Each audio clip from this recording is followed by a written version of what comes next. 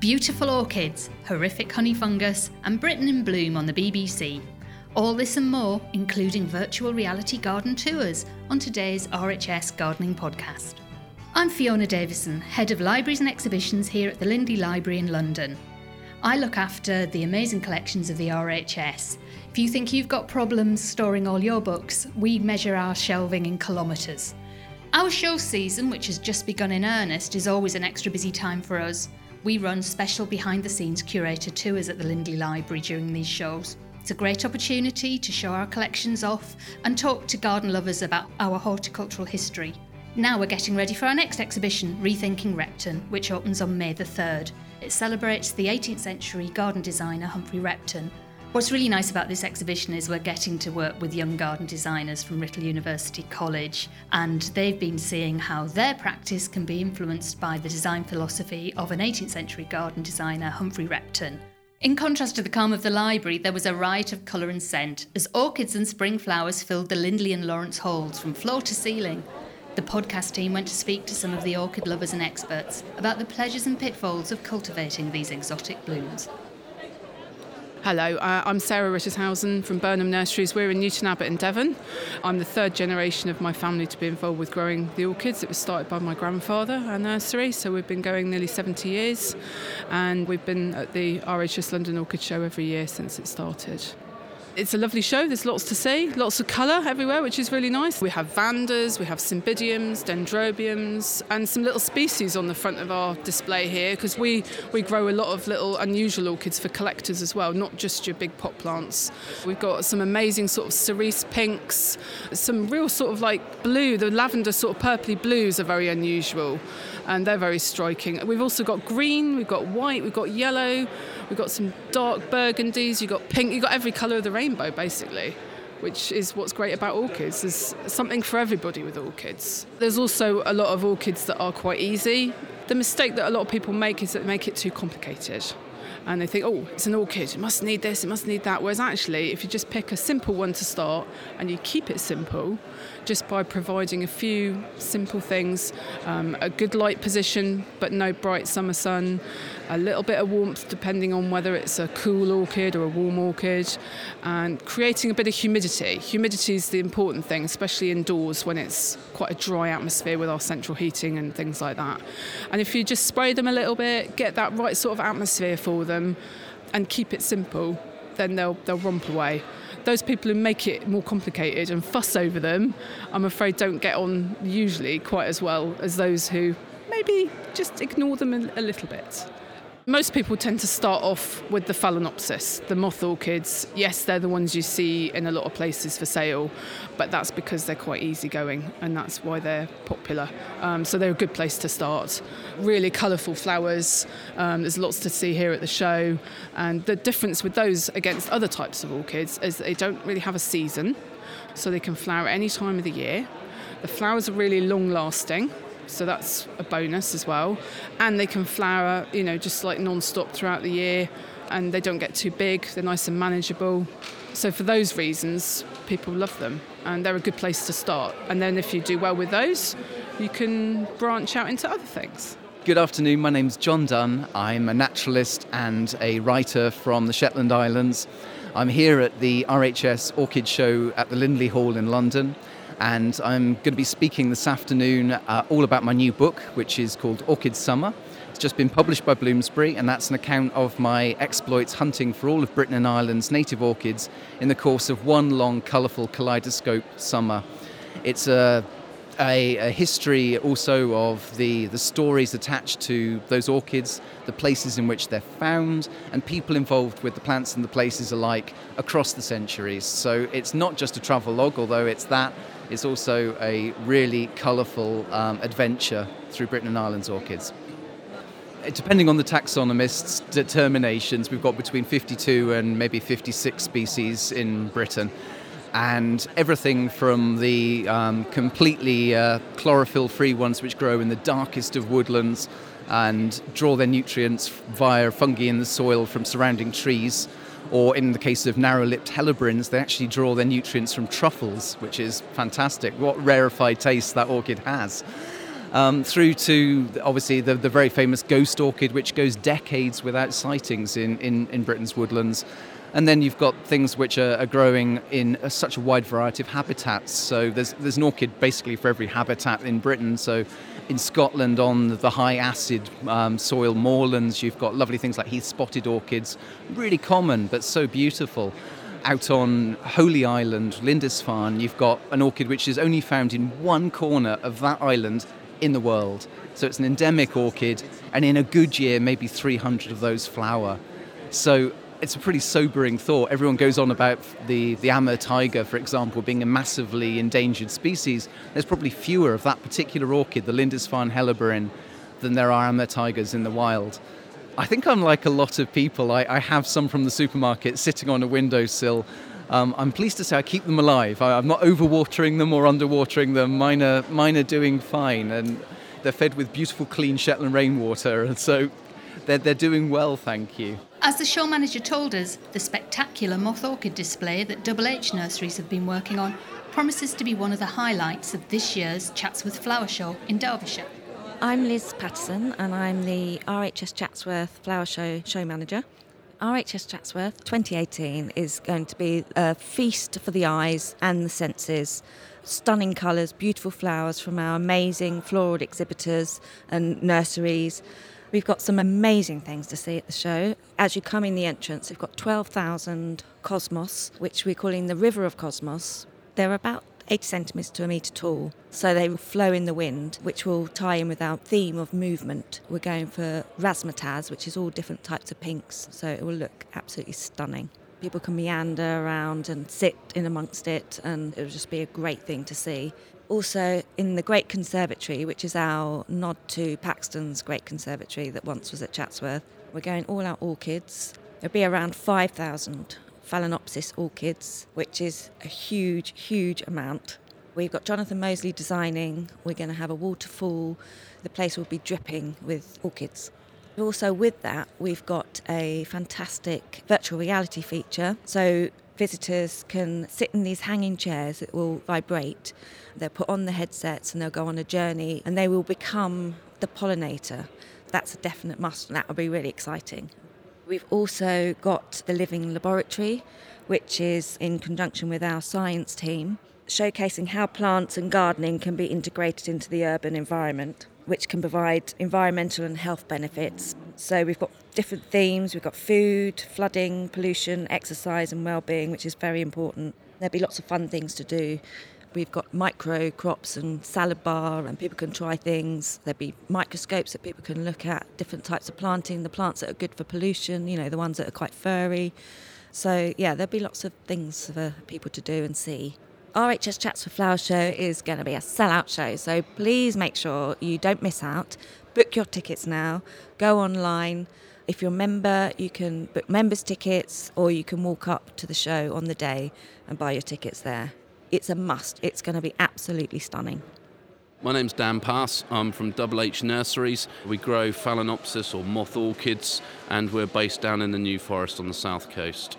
So Chatsworth is in its second year, so we're really honoured to be asked to supply the orchids for it. So Jonathan Mosley is the designer. He's been down to the nursery, we've had a really good chat, and he's seen the product that's coming through, and we've talked to him about what sort of colour schemes he wants and the formats of orchids that he wants. He really gets behind the British grown Phalaenopsis, which is great. We're supplying several thousand orchids. It's going to be the biggest orchid display that there's been. So we're just really proud to be involved with that. We grow about 1.5 million a year, so in our overall production, it's quite easy for us to supply something like that. We're trying to grow them to a particular specification for him, so we want the flowers a lot more open, just so it's got that impact. There's a lot of buds on Phalaenopsis, and we just want to make sure lots of them are open. I think when you go into it, because it's an inflatable structure, which in itself is incredible, I think it's just going to be welcomed by a myriad of colour. We really hope to put a lot of scented orchids in there as well. It's going to be humid in there because of all the moisture from the plants. You're going to get that myriad of colour, and you can hopefully get a great scent as well. So it's going to be like going into the tropics in an inflatable dome in Chatsworth's ground. We grow over 100 different varieties, and they can be seen at Chatsworth, so we're going to send all our varieties up. But more of the interesting varieties and things that have got a bit of a point of difference is our AGM collection. So they are orchids which stand out from the rest. The Royal Horticultural Society has a criteria that all these plants and orchids have to go through, and behind us we've got 9 varieties that have kind of gone through that criteria, and that's things from the number of flowers, that they're the unusual colours and things like that. We've got things like Purple Princess, which is a really kind of deep purple with a lovely white edge, and that's really quite unique. The depth of colour is fascinating. We've got another one called Violet Queen. Violet is the Pantone colour of the year, and just so happens we've got one that's a lovely violet colour as well. It's got loads of flowers, and it's just a really unusual colour that you don't see in Phalaenopsis that often, and that's what's kind of gets it. It's AGM. So far, no great challenges. Always making sure that you've got healthy plants. We use a lot of biocontrols, so we don't like to spray pesticides and those sorts of treatment on the crops. So, yeah, it's always a challenge with those kind of more natural methods to make sure everything is 100% perfect. There's a real myth around orchids that they're difficult to look after, when in fact, after succulents and cactus, they're actually really easy to look after. Water it once a week, just simply run it under a tap. You don't really need to have kind of rainwater. The only reason we kind of, sometimes people save for the rainwater side of things is because there's a bit more natural nutrients in there.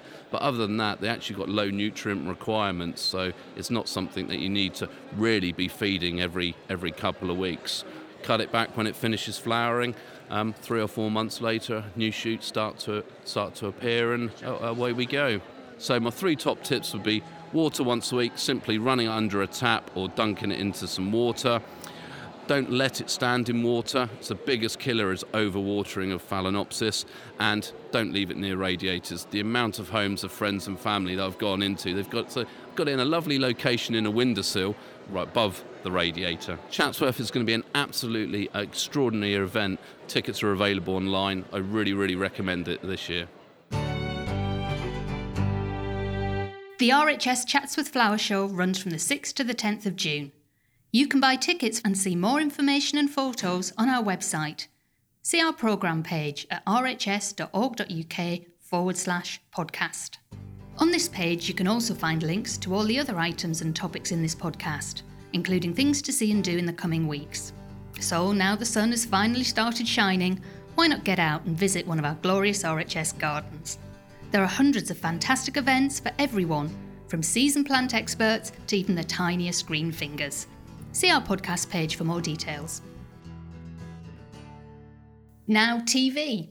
This week saw the launch of an exciting new 15-part series on BBC Two, following the trials and tribulations of 15 communities taking part in this year's RHS Britain in Bloom competition. Presenter Chris Bavin has been travelling around the UK, meeting the people taking part, and he's been seeing how this competition has impacted on people and communities. I'm Chris Bavin, and we've recently finished filming Britain in Bloom, which is a new series for BBC Two. It was incredible to film, and the show looks beautiful, as you would imagine. I mean, it's set amongst a beautiful backdrop of flowers and plants, but it's so much more than that. Britain in Bloom started as part of the tourist board to try and attract people to visit different areas, to sort of get people to spruce up their area, make it pretty, make it attractive, make it encouraging for people to visit.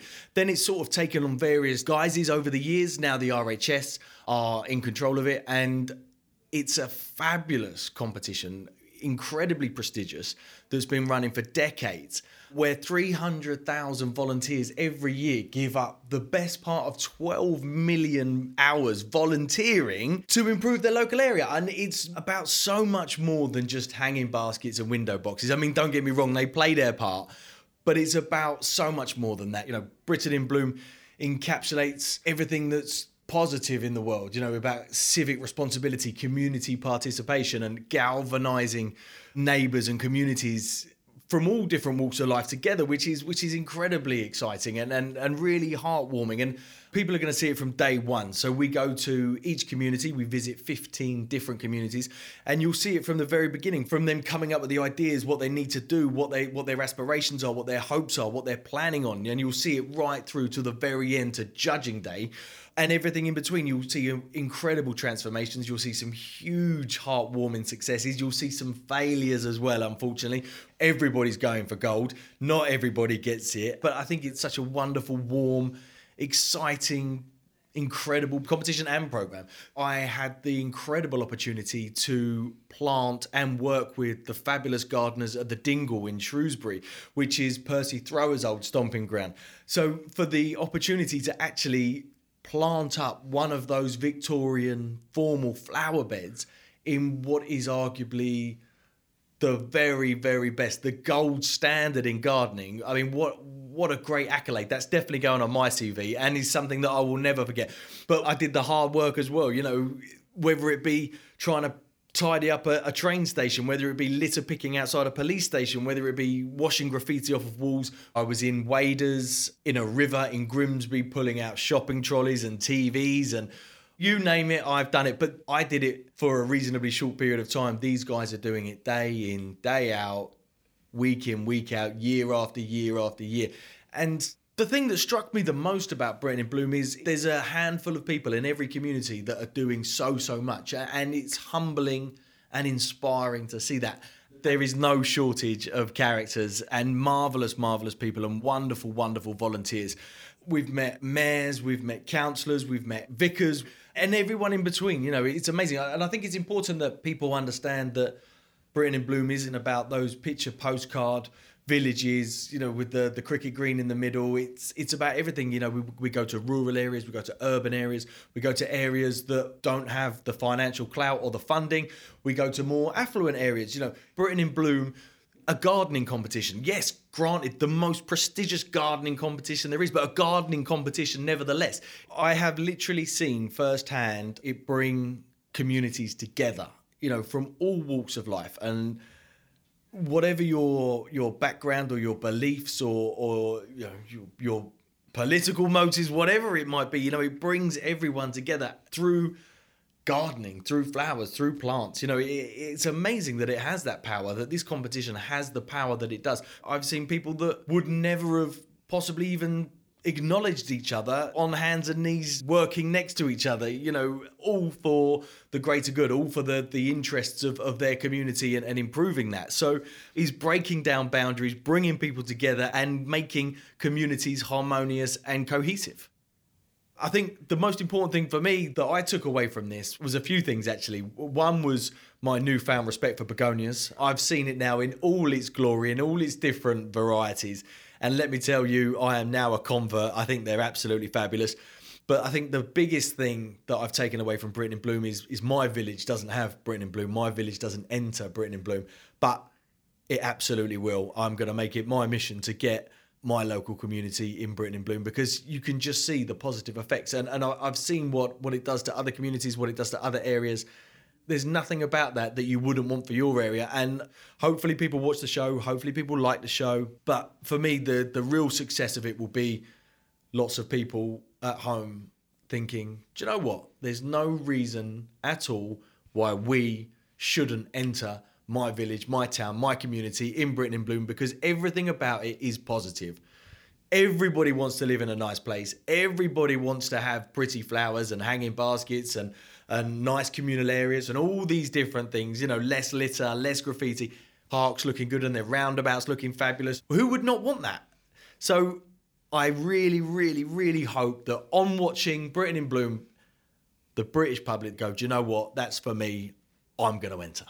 Come in, put your tea on, sit down, relax, and just be in awe of all the fabulous floral creations that are going on up and down the country. And I'm not being over the top when I say Brittain in Bloom has the ability to make the world a better place. Brittain in Bloom is broadcast on BBC Two at 6:30 every weeknight from the 16th of April till the 4th of May. And finally, which plant disease caused the most problems for gardeners in the UK in 2017? Throughout the year, our scientists help gardeners with research-based advice on a range of queries. At the end of every year, they analyse these questions to get an up-to-date picture of the current state of plant health in the UK and spot new horticultural threats. So, here's plant disease specialist Matthew Cromie with a rundown of the most problematic diseases of last year and how to avoid them affecting your garden in 2018. Honey fungus was number one again. Honey fungus is always number one. It's a big issue because a lot of different trees and shrubs are susceptible to this disease, and when they succumb, they die, and they can die very quickly. So people are very concerned about that. It's been number one for a long time. We are ramping up our research now, so we've got quite a lot of areas we're looking at. Just one example, for instance, we went through all our records in 2017, and we see much the same range of hosts of trees and shrubs that have died as before. But what we're trying to do is find ways of more accurately determining which ones are less susceptible than others.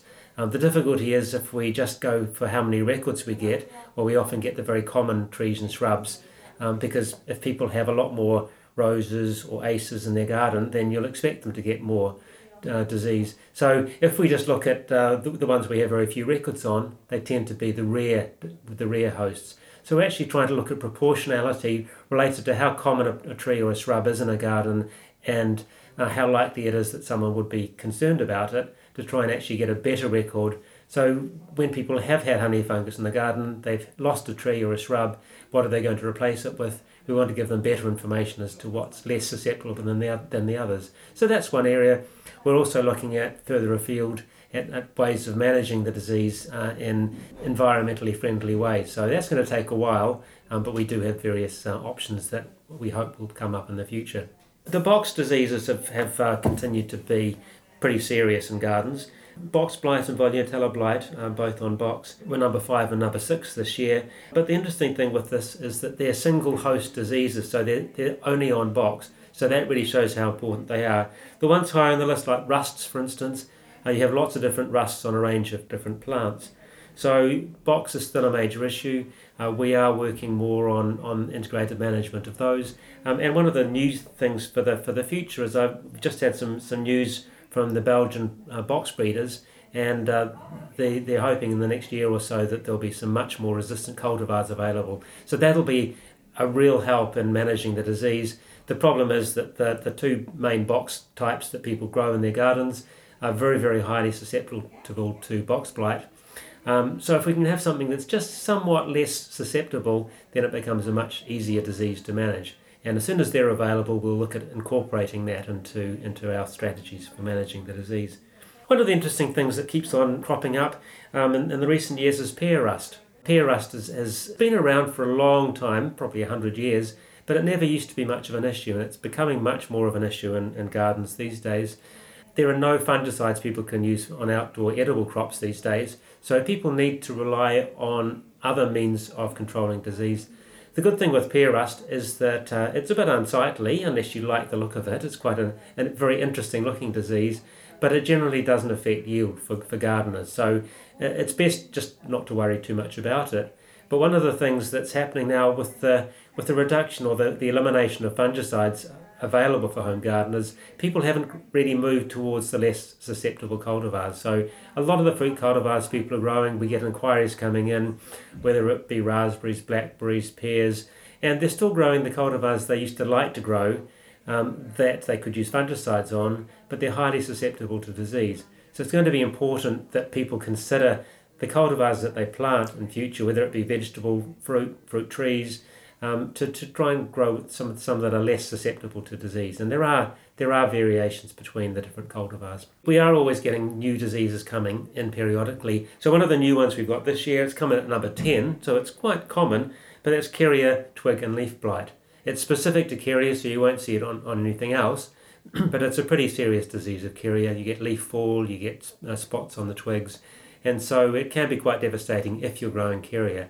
Unfortunately, with these things, while fungicides can potentially be applied, some of these ones there's not really any obvious control. So sometimes it's a matter of choosing what you grow. Maybe don't grow quite so much. And the greater variety of things you have in your garden, the less risk you're going to have. If you just grew Kerria in your garden, you got Kerria leaf and twig blight, then you might be in for a big trouble. It's 2018, Year of Plant Health.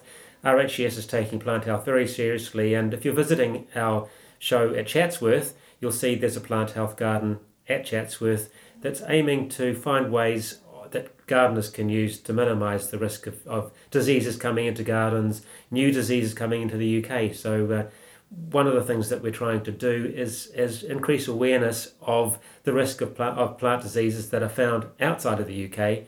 One of the risks is that people will find some nice plant in their holiday home that they're visiting in Europe somewhere, take a cutting, take a plant back and bring new diseases back with them.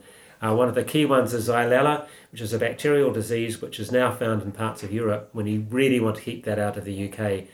So the more awareness we have, that's why plant health is really important for us this year, encouraging gardeners to do their bit to minimise the risks of bringing new things in.